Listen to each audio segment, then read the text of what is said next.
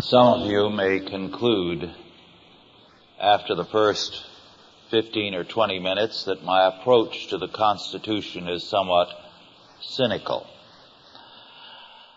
As a matter of fact, it is not.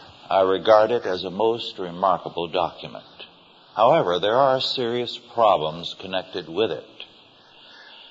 And we err very often in our approach to it. The Constitution has been very commonly reviled by one group or another, which then later claims it as the foundation for its position. So people are for the Constitution when it serves them.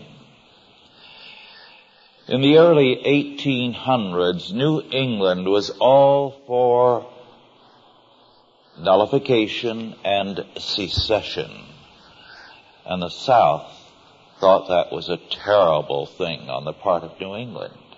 In 1860, the South adopted it and actually seceded from the Union, and New England was piously horrified. The Constitution, in other words, has not and cannot preserve us from the depravity of man. In the first decade of the Constitution, public officials, the state of Georgia, the Jefferson administration, Congress, and the Supreme Court united in a bit of very flagrant theft, the Yazoo conspiracy. In 1795, Georgia had claimed a territory which later became Alabama and Mississippi. The land actually belonged to the Indians, to the Chickasaws, Cherokees, Choctaws, and Creeks. A group of public leaders went to Augusta, Georgia, then the capital, and they bribed the Georgia legislature to give them title to 35 million acres. Men of the North and South were both involved. Important men. Men like Wade Hampton, Robert Goodloe Harper, William Blount, Robert Morris, and James Wilson. Many held federal and state offices. James Gunn, a brigadier general in the War of Independence, headed up the payoff to the Georgia legislators. Shares in the Yazoo Territory companies were also given.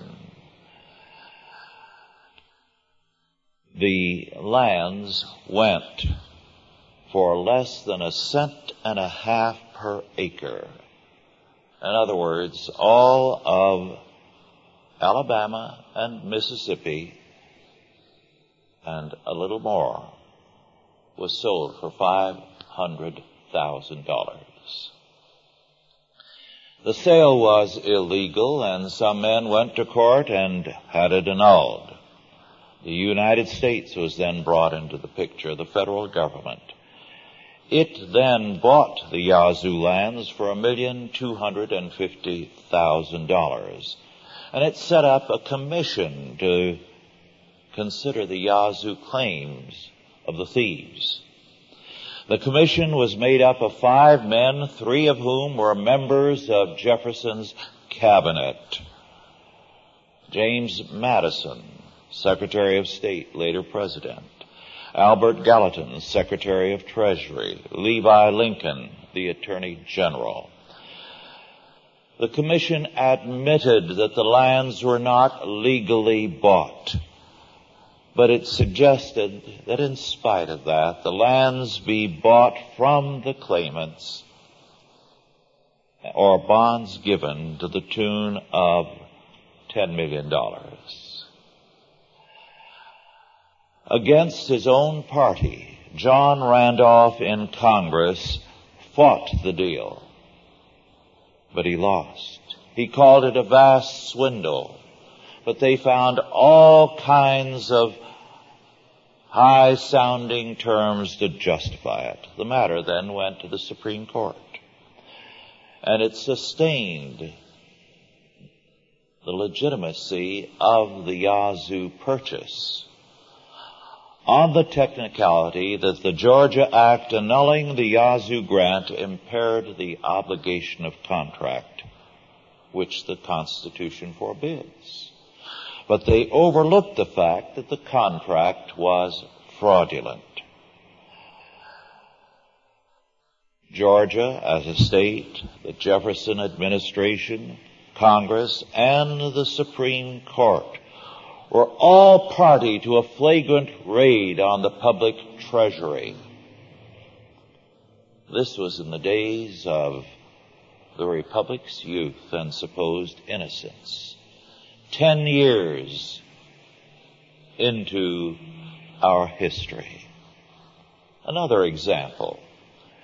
Article 1, Section 8, Clause 17 of the Constitution says, and did you know this, that federal lands in the states are limited to a district not to exceed 10 miles square, to forts, to magazines, that is, munition depots, arsenals, and necessary federal buildings. But the federal lands in at least one western state are approximately 90%. And they are 40 to 80 in a number of states, 40 to 80%. But the Constitution says the federal government cannot own such lands. It is possible from the government printing office to purchase a copy of the Constitution, which is quite thick and stands about so high, and the words of the Constitution are 2 or 3 lines at the top of the page, sometimes 1, and the rest of the page, and sometimes more than 1 page, will be given to citing the court cases based on that part and how the Constitution has been reinterpreted. This constitutional provision limiting federal ownership of lands within the states has this comment in this document. This clause, I quote, has been broadly construed, you can be sure of that, to cover all structures necessary for carrying on the business of the national government. It includes post offices, a hospital, and a hotel located in a national park, and locks and dams for the improvement of navigation. But it does not cover lands acquired for forests, parks, ranges, wildlife sanctuaries, or flood control. Nevertheless, the Supreme Court of the United States has held that a state may convey, and the Congress may accept, of course with some arm twisting, either exclusive or qualified jurisdiction over property acquired within the geographical limits of a state for purposes other than that enumerated in Clause 17, unquote. Well, we can say indeed it has been broadly construed. Now, given such court interpretations, it is obvious that the Constitution has limited meaning. Man in his sin has justified a wide variety of acts, both morally and legally. It is not the fault of the Constitution. It's the fault of the people and of the federal government. Now, it is important to call attention to such facts. A major defect of the Constitution has been the attitude of the people towards it.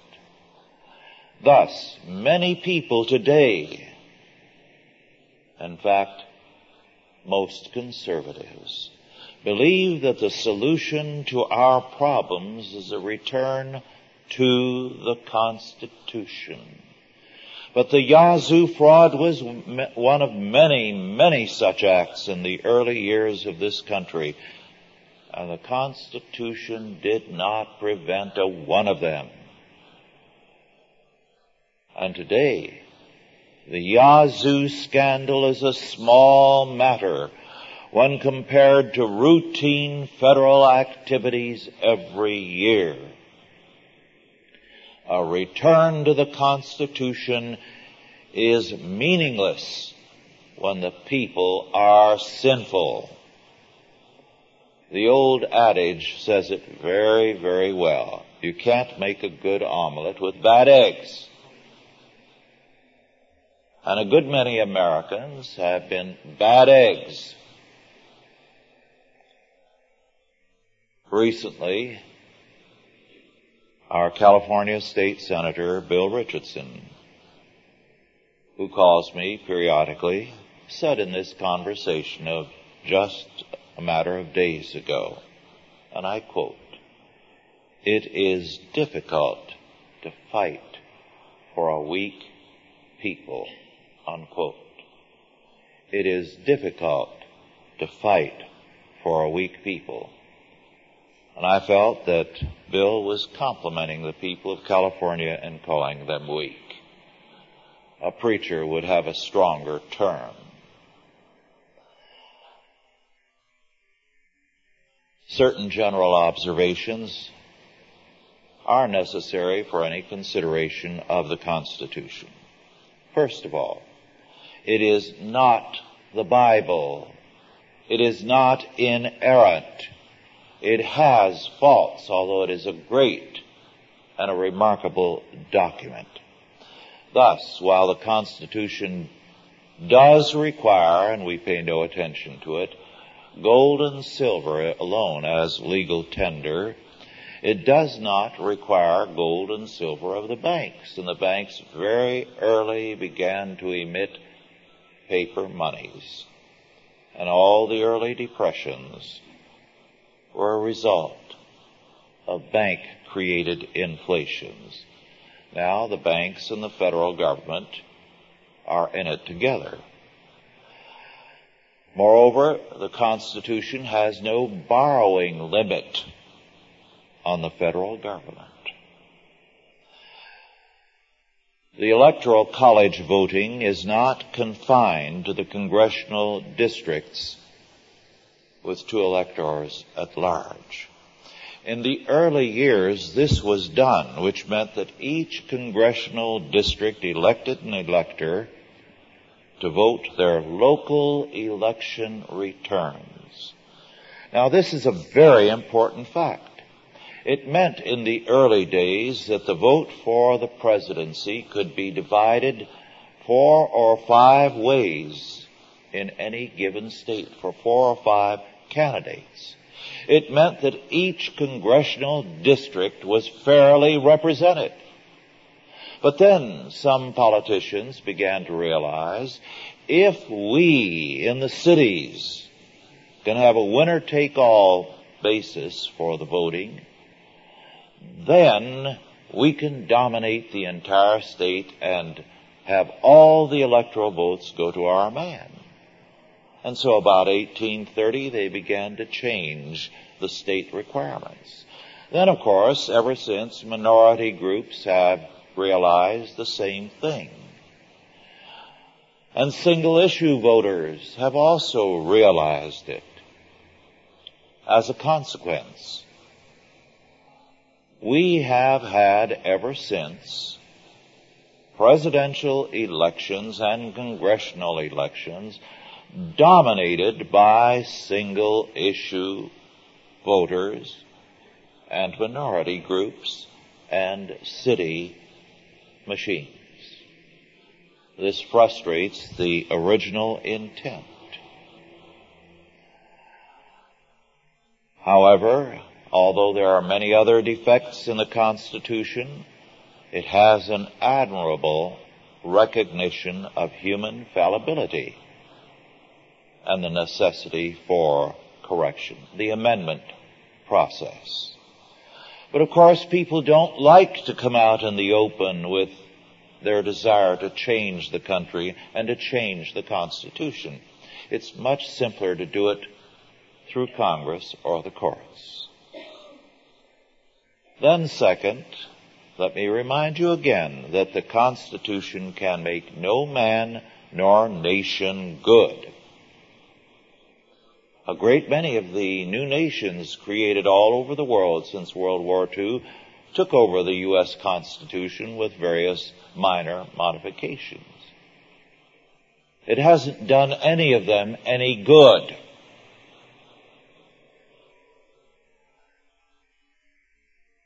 The Constitution is not a moral code. It does not give us a substantive morality. That is, a morality that says what is right and wrong, like the Ten Commandments. There's nothing like that in the Constitution. It does give us a procedural morality, which is biblically based. The right of the accused and so on. For a substantive morality, Americans, when the Constitution was framed, assumed that the Bible was the source and the only source for a substantive morality. It provided the law whereby men and the courts were to operate. Procedural morality is also set forth in the Bible in the law of witnesses, judges, trials, and more. And this procedural morality is reflected in the Constitution. But the Constitution is not in and of itself a moral code, nor does it provide us with one. The people are to get it from Scripture. And if they do not, then the Constitution is ineffective. Then third, the Constitution can be fully effective and faithfully operative only when the people are godly.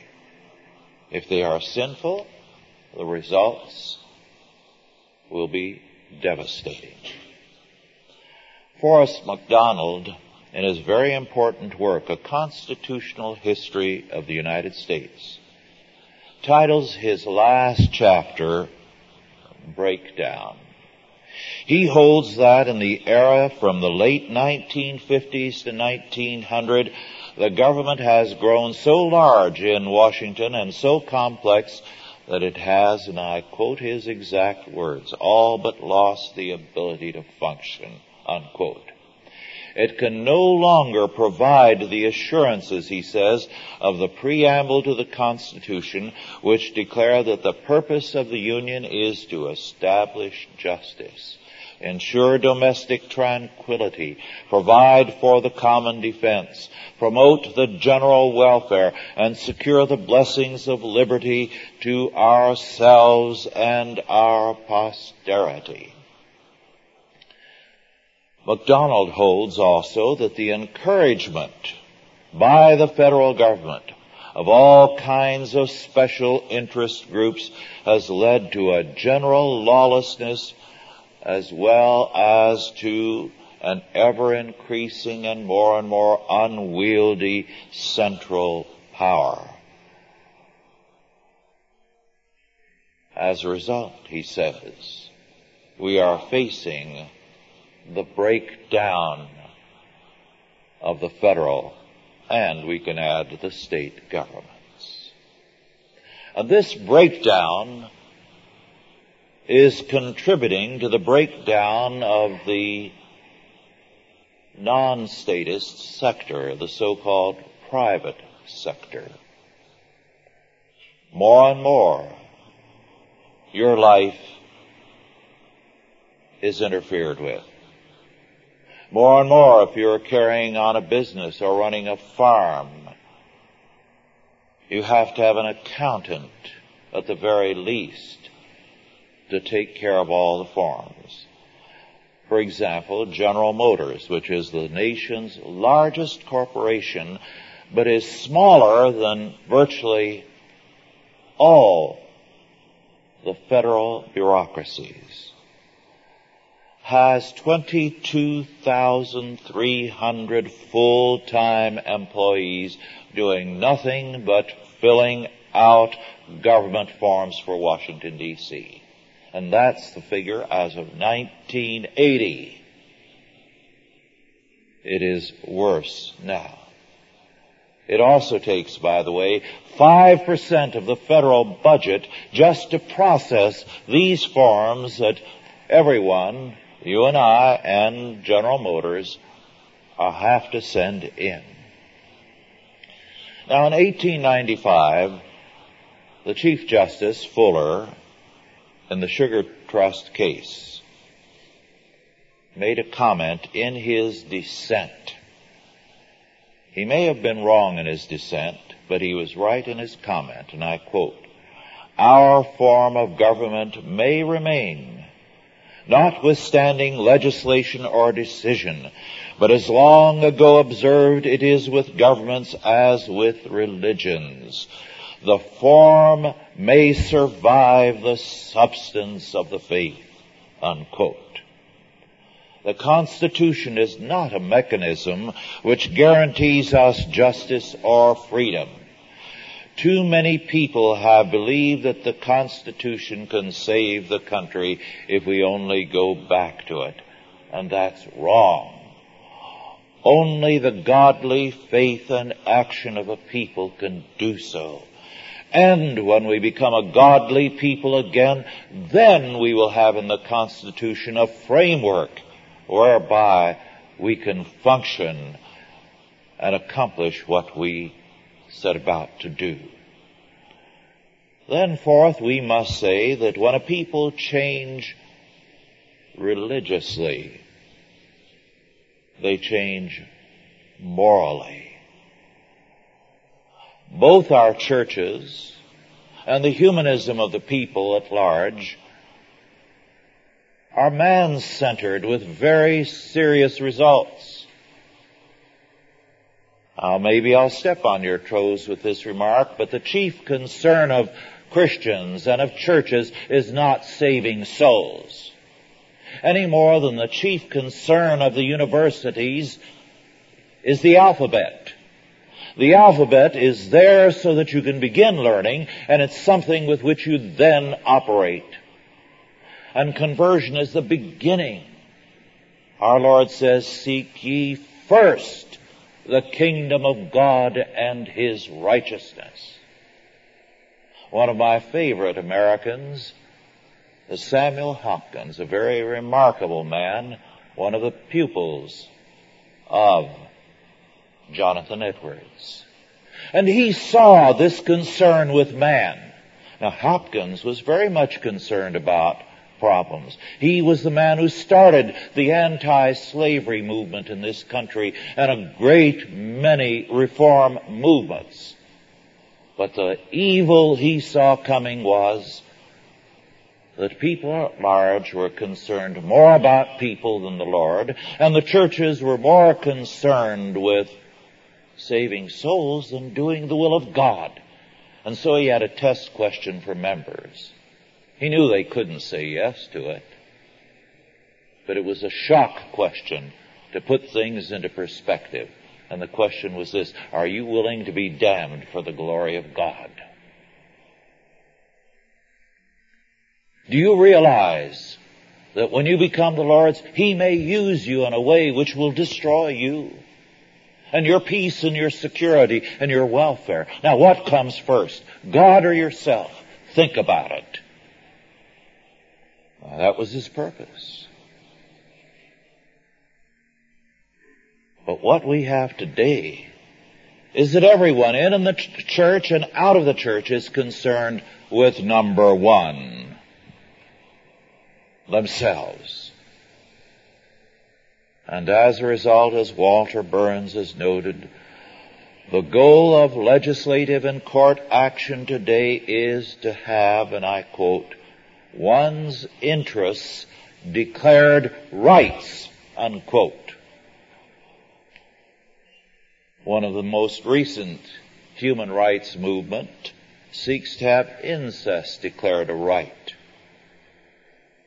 Sodomy is now a fundamental right.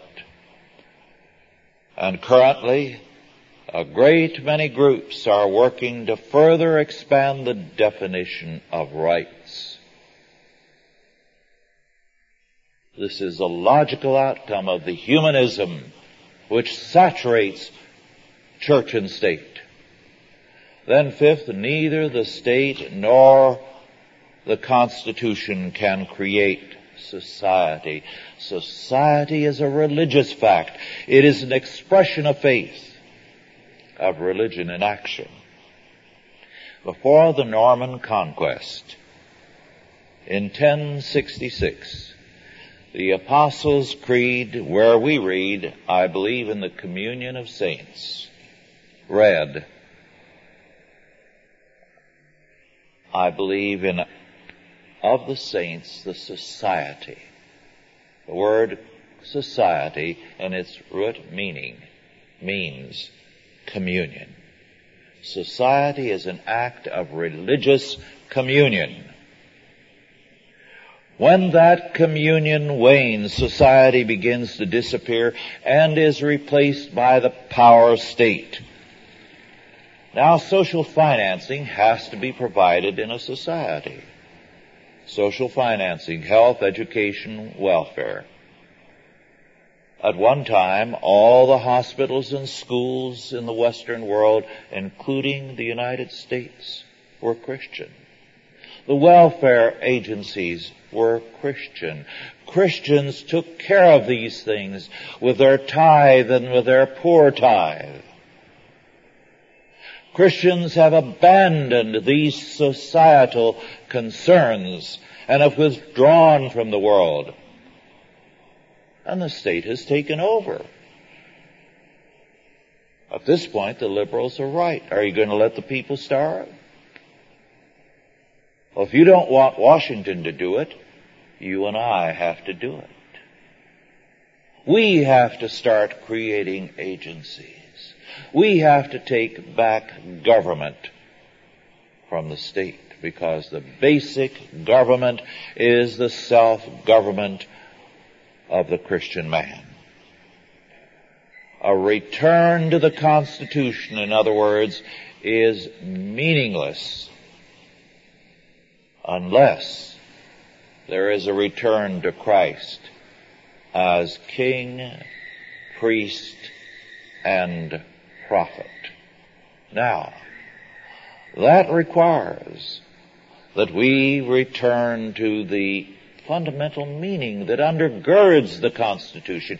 I said that the Constitution has no substantive morality. It doesn't have anything like a Ten Commandments. Because they believed in the Ten Commandments. They believed that the Bible was the fundamental law book. A professor of law has told me that he's found as late as the 1840s judges and juries gave a decision out of the Bible. There was very little statute law. The Bible was the law book of God. And people were governed by it. Now,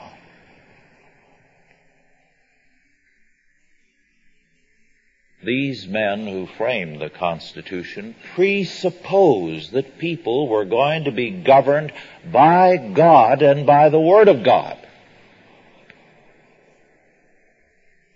And it's a useless thing to call for a return to the Constitution unless there is, first of all, a return to the Word of God and to the Lord Jesus Christ. Without that, we're returning to a piece of paper. A fine piece, but it cannot reform the country. The men at the Constitutional Convention were aware of history. They were trying to avoid the evils that had marked their time and earlier times. And they wanted to establish and to maintain law. And so they created an instrument whereby godly men could preserve their freedom. But it had to be godly men. During the course of the War of Independence, John Adams wrote in his diary that he was beginning to wonder if it was not all in vain. That all the effort, the toll of lives, the monetary cost was not in vain. Why? Because with the war, no bills were being paid. After all, they were buying their things from England. So with the war, how are you going to pay any merchant in England? And with the armies moving back and forth across an area, courts couldn't function. So how are you going to be punished for a criminal offense? And how are you going to be prosecuted by somebody to whom you owed money? He wrote in his diary, and I quote his words, "If the power of the country should get into such hands, and there is great danger that it will, to what purpose have we sacrificed our time, health, and everything else? Surely we must guard against this spirit and these principles, or we shall repent of all our conduct," unquote. Well, the British didn't help because they burned down all the churches that they could burn, especially of Puritans. And many of those pastors were office chaplains, so when the war ended, the country was in trouble, religiously in trouble. One of the reasons for one of the outbreaks, and there were several outbreaks in the United States, you know, immediately after the Constitution was enacted. And before it was ever enacted, you had Shays' Rebellion and an armed uprising in Massachusetts. They didn't want to pay taxes. And this is why the Constitutional Convention was called within a month.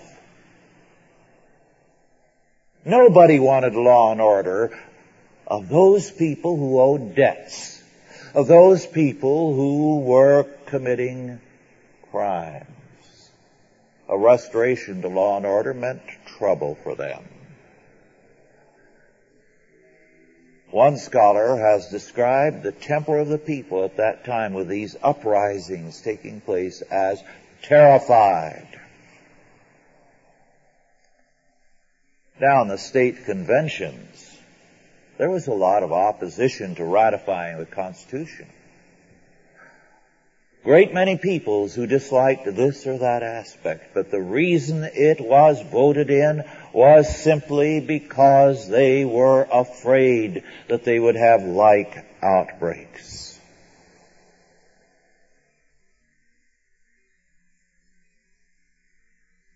And we have had problems ever since.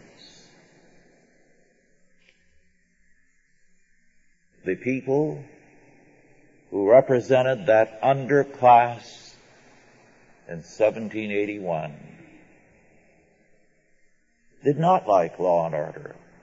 And with every war we have fought, we have seen a further departure from constitutionalism because people come to the fore and express themselves. Every war in the modern age is a revolution. It creates a revolution at home.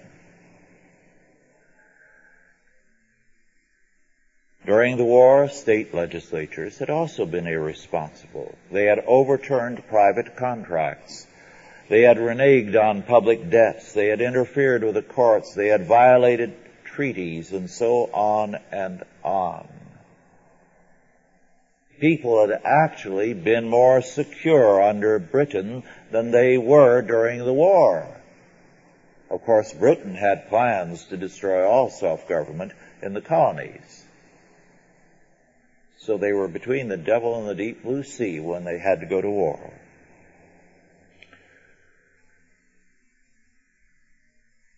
Now, Article 1, Section 10, Paragraph 1 of the Constitution reads, "No state shall enter into any treaty, alliance, or confederation, grant letters of marque and reprisal, coin money, emit bills of credit, make anything but gold and silver a tender in payment of debts, pass any bill of attainder, ex post facto law, or a law impairing the obligations of contracts, or grant any title of nobility." They passed that because the states were doing everything except grant titles of nobility. And after the Constitution, they continued to do so.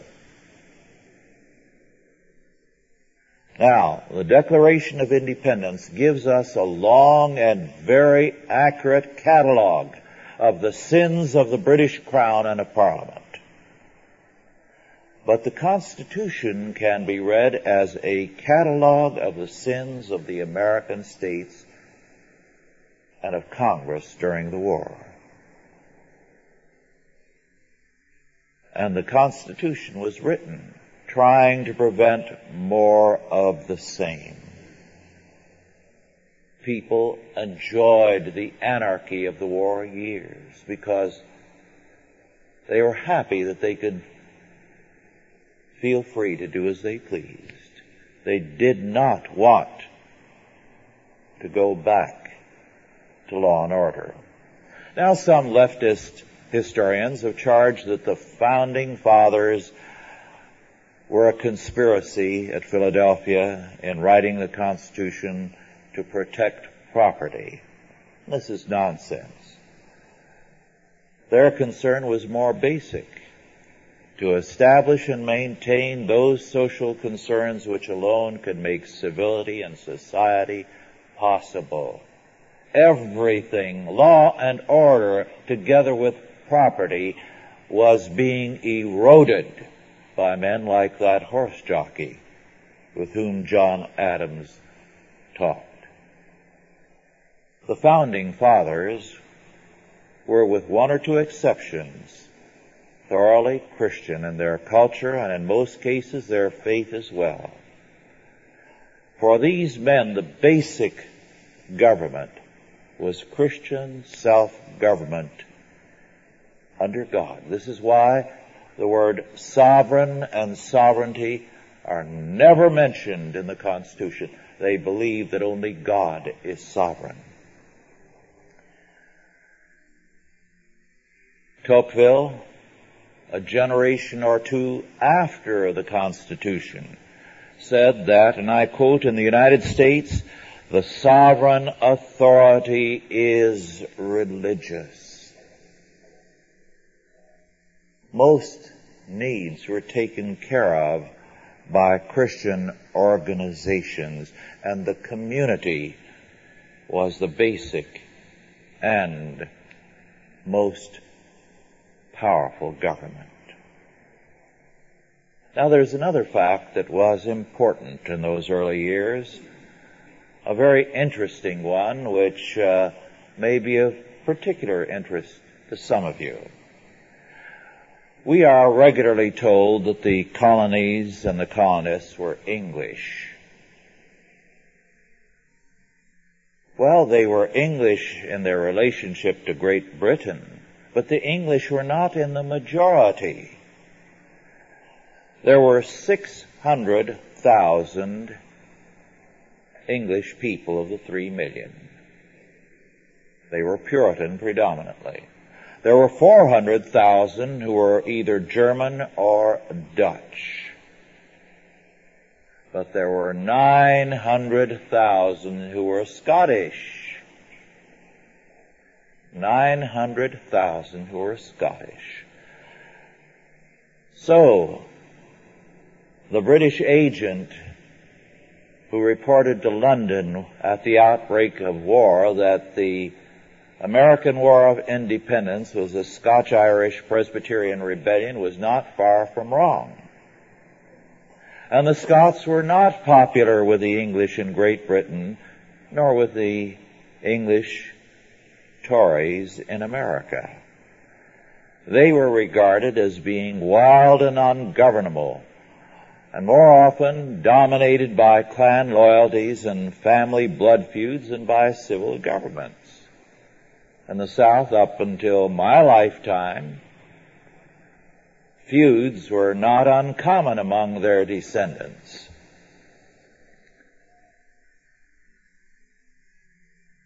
At the same time, while the Scots in the United States presented a pretty powerful and lawless element, they also represented, where they were reformed, the strongest force for law, the strongest force for a Christian culture. They planted most of the colleges and universities in the United States. They were a powerful force in planting churches. They were a powerful influence in framing the Constitution. There were Scots present at Philadelphia. And one man who was not able to go, he was elderly and not in good health, was John Witherspoon, a Scot, who, teaching at what is now called Princeton, had a powerful influence on many of the men at the Constitutional Convention. His pupils included, among countless numbers of ministers, one president, a vice president, 10 cabinet members, 21 senators, and 39 congressmen, as well as 12 governors and many, many public leaders. This is why some people have said the founding father of the United States was rightly John Knox. Moreover, the Constitution requires in Article 2, Section 1, Clause 8, an oath of office. Now, an oath of office today means practically nothing to people. But we must remember, these people were reared in a Puritan culture, in a time when an oath was so serious that anyone who could not take an oath, his testimony was either disregarded or was not even accepted. And anyone who took an oath was so fearful of God's vengeance for breaking the oath that he told the truth. I could speak for some time on men who had mass murders on their conscience who refused to take an oath. They could have lied, but they didn't dare. Now, an oath of office was taken on an open Bible, usually open to Deuteronomy 28. Read it when you get home. And the person taking the oath invoked all the blessings of God upon him for faithfulness to God and all the curses of God for disobedience to God and His Word. But today, an oath of office is a meaningless thing in our society. It can only become a meaningful thing when we again become a godly people. This is why, as we consider the Constitution, it is important for us to realize the solution is not merely a return to the Constitution, it's a return to the Lord and to His Word. Thank you.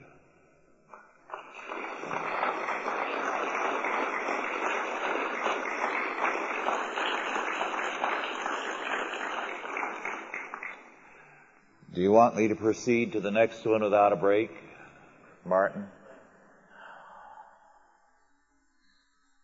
We are going to consider next the intent of the Constitution, the original intent and the changing intent.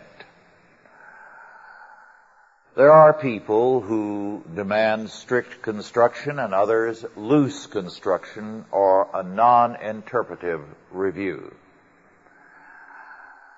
Some have argued that many of the legal terms in the Constitution are used very loosely and require interpretation by the courts because the original meaning was not clear.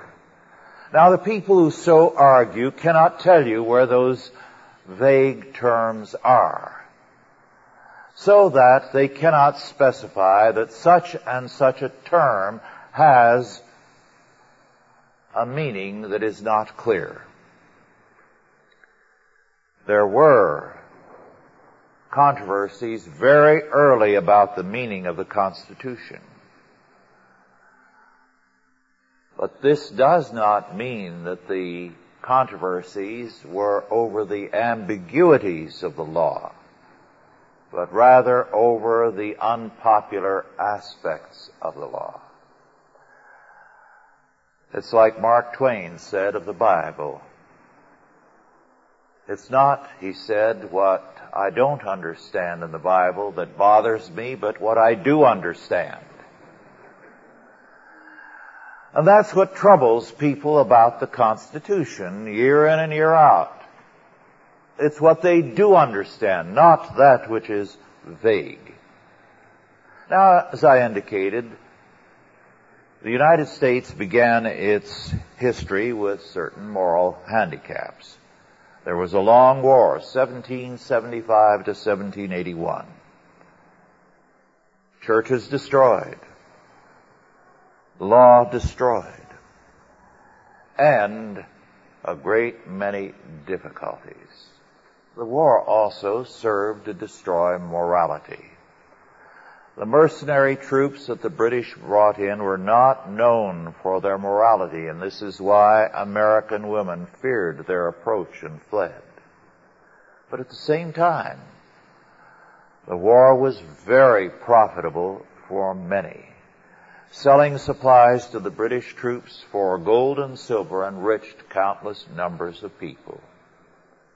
So the end of the war was the end of a bonanza. Do you know that so much gold and silver came to the States at that time during the war that both the Bank of France and the Bank of England came close to collapse? The French in their loans to America and the British in supplying their troops. The war years had thus fostered lawlessness. And so Americans had grown accustomed to disregarding and circumventing laws. There was a religious and moral decline and the habit of civil disobedience. And so people were not ready to accept law and order.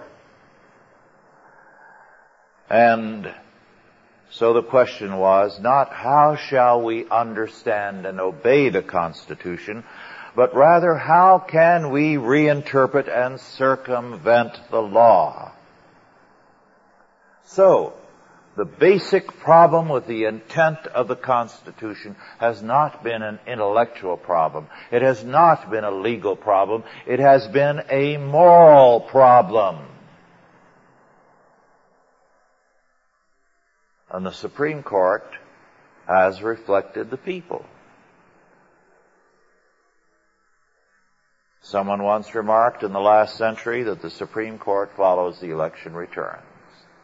It has always done that because during so much of its history, it has had men who are not strong men nor men of faith.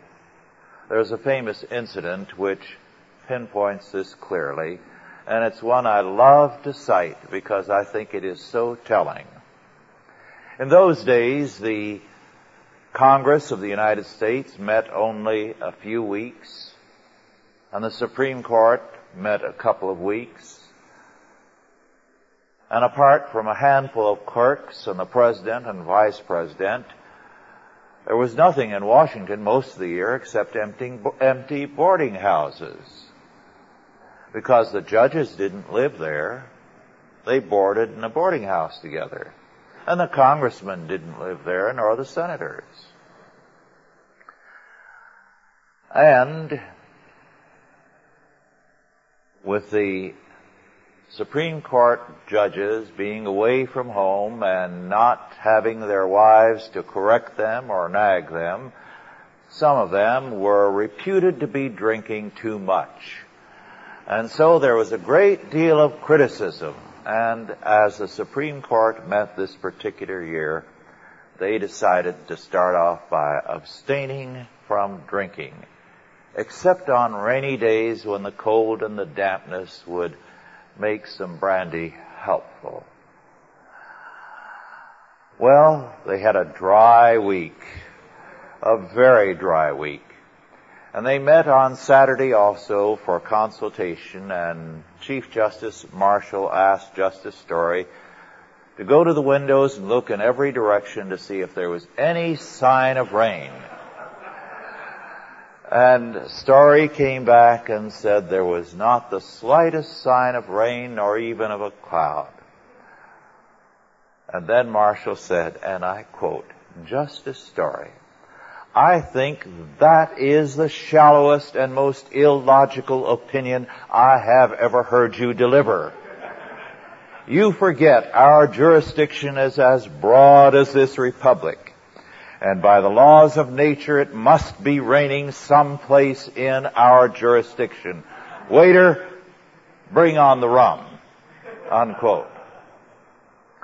Jefferson, who was a cousin of John Marshall, said he was afraid to open his mouth around his cousin because he said, John Marshall will take any statement I make and turn it around legally to mean what he wants it to mean. But original intent is important. And we have that problem with the Bible, don't we? People can make the Bible mean whatever they want. We are told it justifies homosexuality. Several books have been written since World War II to express that opinion. Books written by prestigious scholars. Oh, if they can make it say that, they can make it say anything, can't they? But it has no regard, such an opinion, for the original intent.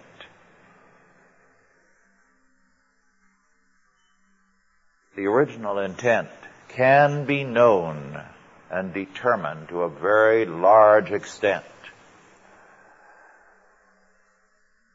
We have the minutes of the meeting.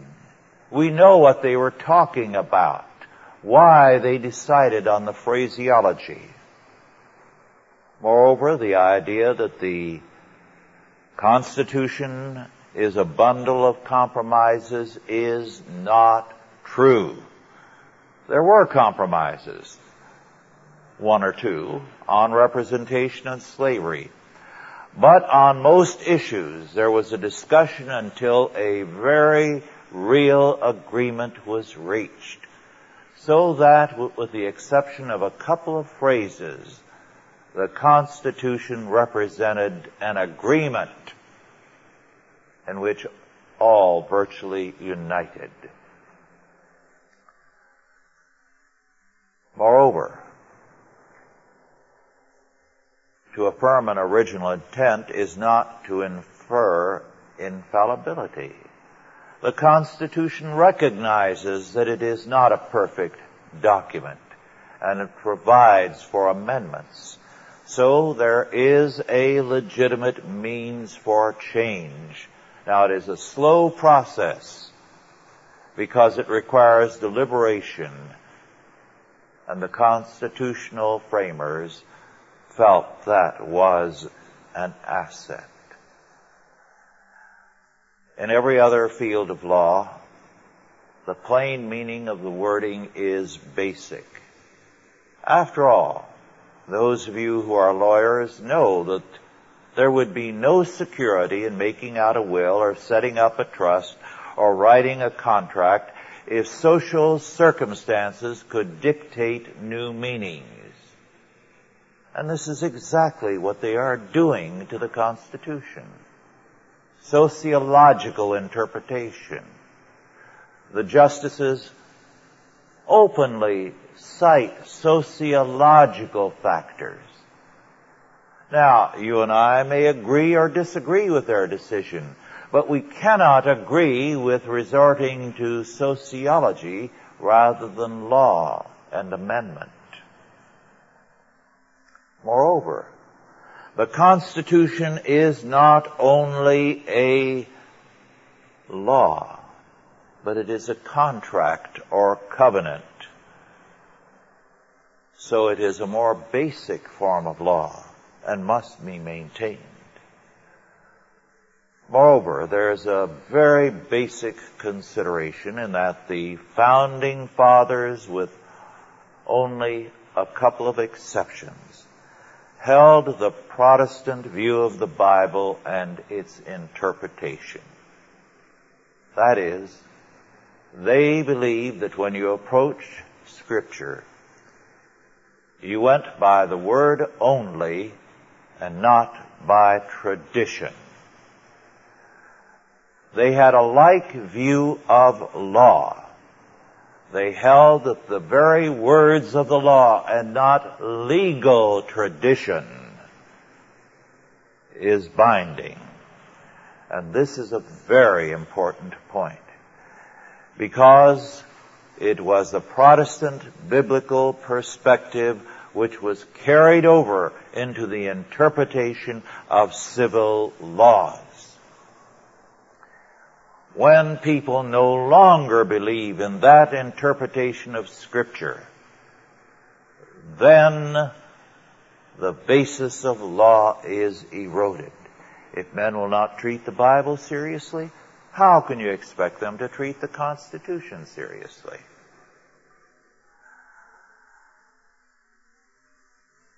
Some assume that because there has been a growth in history, a progress, that more wisdom is now available to reinterpret the Constitution. Well, if more wisdom is available, let us use the legal procedures.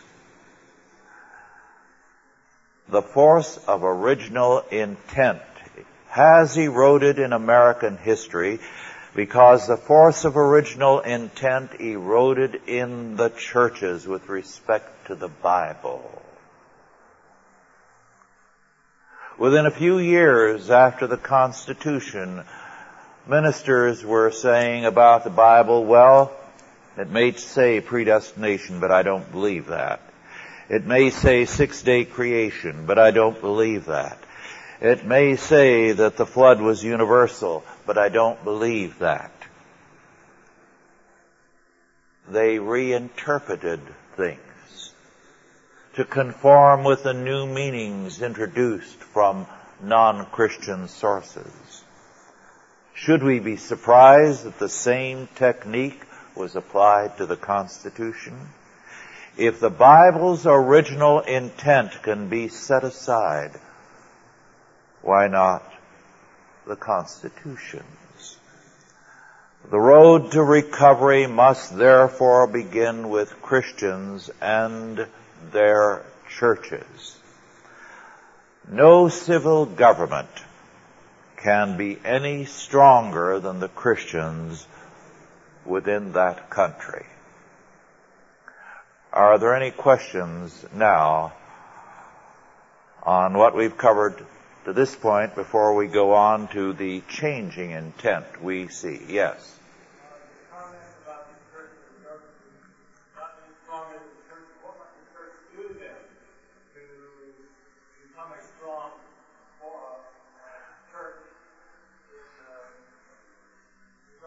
Yes. The church, first of all, must be God-centered. The church must take the Bible seriously There's a great deal in the Bible that I don't understand and you don't understand. But what we have to say as we approach it, God said it, I believe it, and I hope someday I'll understand it. That's it. We don't have an option of passing judgment over it. Then, we as Christians have to resume being the basic government under God. There's no more important realm than the Christian and the family. The family is the basic government under God. If you look at the Bible and read all through the Bible and the laws clearly, what you find is that very little power is given to the church and very little to the state as compared to the family. All the basic powers in a social order are given to the family with one exception, to the death penalty. But consider, in any society, if I may take a little time with this, in fact, quite a bit of time, because it is so important. And it's an important question you raised. All right. The first and basic power of a family is control of children, because children are the future of a country. And if you control children, you control the future. That's why every totalitarian regime takes over control of the children. And any civil government that takes over control of the children through education or any other means is trying to control the future and the family. Then second, there is control over property. That is as great a power as control of children, virtually. And now control of property is passed into the hands of the state. Legally, you don't own the house you have title to. You hold it in fee simple and free soccage, which means as a vassal of the state, which can, by eminent domain, take it from you at any time with or without compensation. And you're paying what amounts to rent on your property and your property taxes. So the state now controls property. If it hasn't occurred to you, let me add that what I'm talking about is fascism. Communism openly takes over. Fascism is socialism veiled as the traditional order. But we are in a fascist state today. Third, control of inheritance. The family under God controls inheritance, and it is to go to godly seed so that the kingdom of God can be capitalized. Now the state is your first heir. Before anybody else can take anything, it takes its share.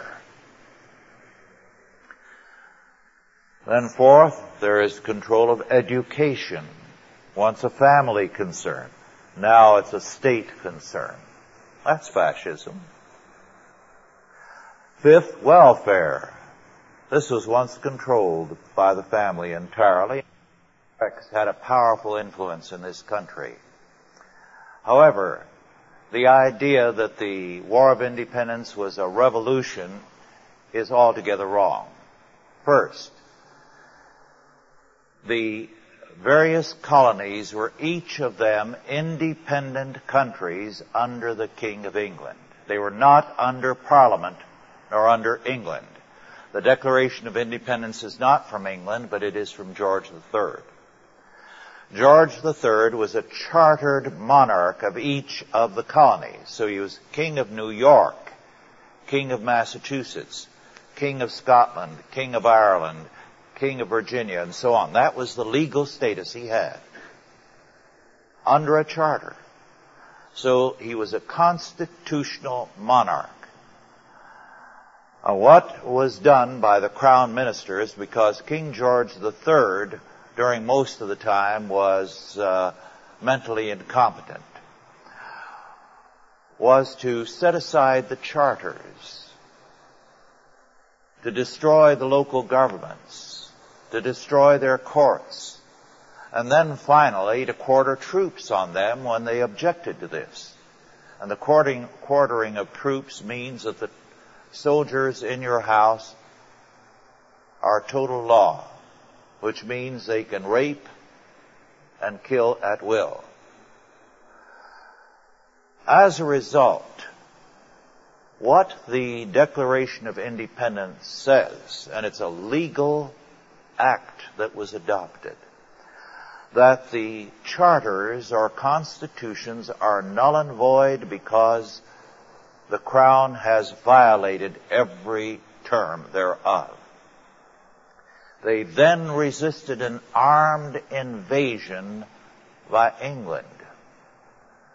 So law and order was on the side of the colonists. Everything illegal was being done by Congress because they wanted to pay for the French and Indian War. And they were going to make the Americans pay for it. So there was nothing there that violated Romans 13. And remember this, Romans 13 says that the power of the ruler is to protect those who are good and to be a terror to evildoers, so that if they cease to protect the good,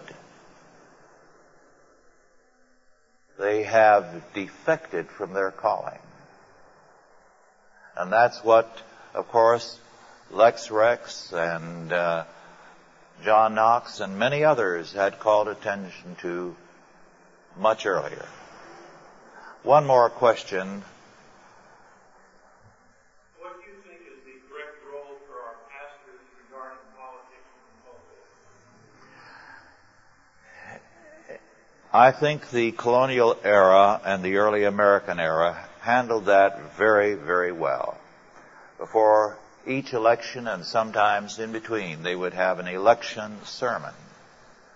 It wasn't that they endorsed candidates, but they called attention to the issues in the campaign from a biblical perspective. They tried to get them to see what was at stake, so that the election sermon was a standard part of American preaching. Now, in between elections, there were many such sermons. And as a result of this type of preaching, the church was a powerful force, because it would create movements, and I'm not talking merely about political movements, but movements that take care of needs, of problems within a community. In my book, Revolt Against Maturity, I have a chapter about Salem, Massachusetts, and how in 1895 it had a population of 2,500, and in 1845, 50 years later, it was 45,000. In 50 years, it had grown that much. All the new people were non-English, non-Scottish peoples, overwhelmingly. But at the end of the time, it was still very much a Puritan community. Why? Because under the influence of the pastors, what they had done was this. They had a chapel down there at the docks for the seamen who came, where they could have food and lodging freely and listen to a sermon. That type of chapel is described in Moby Dick, where Father Marple preaches a sermon, and the whole sermon is recorded. Let me add, at that time, it's a curious fact, priests were called Mr., and the Protestant clergy called Father, together with the term brothers and sisters. When the Catholics picked up the word Father from the Protestants dropped it. But every immigrant family that landed, they would meet at the docks. They would tell them of a Christian school where they would put their children.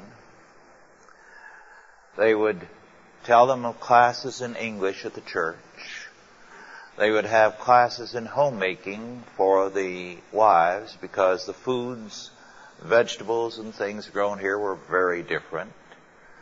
They had job training for the men to help them adjust to whatever jobs were available. There wasn't a need they didn't take care of. At that time, the church felt that welfare agencies, health agencies, educational agencies were Christian functions. So a lot of preaching was done on that. And there were literally thousands of organizations all over the colonies and then the United States to deal with every kind of problem imaginable.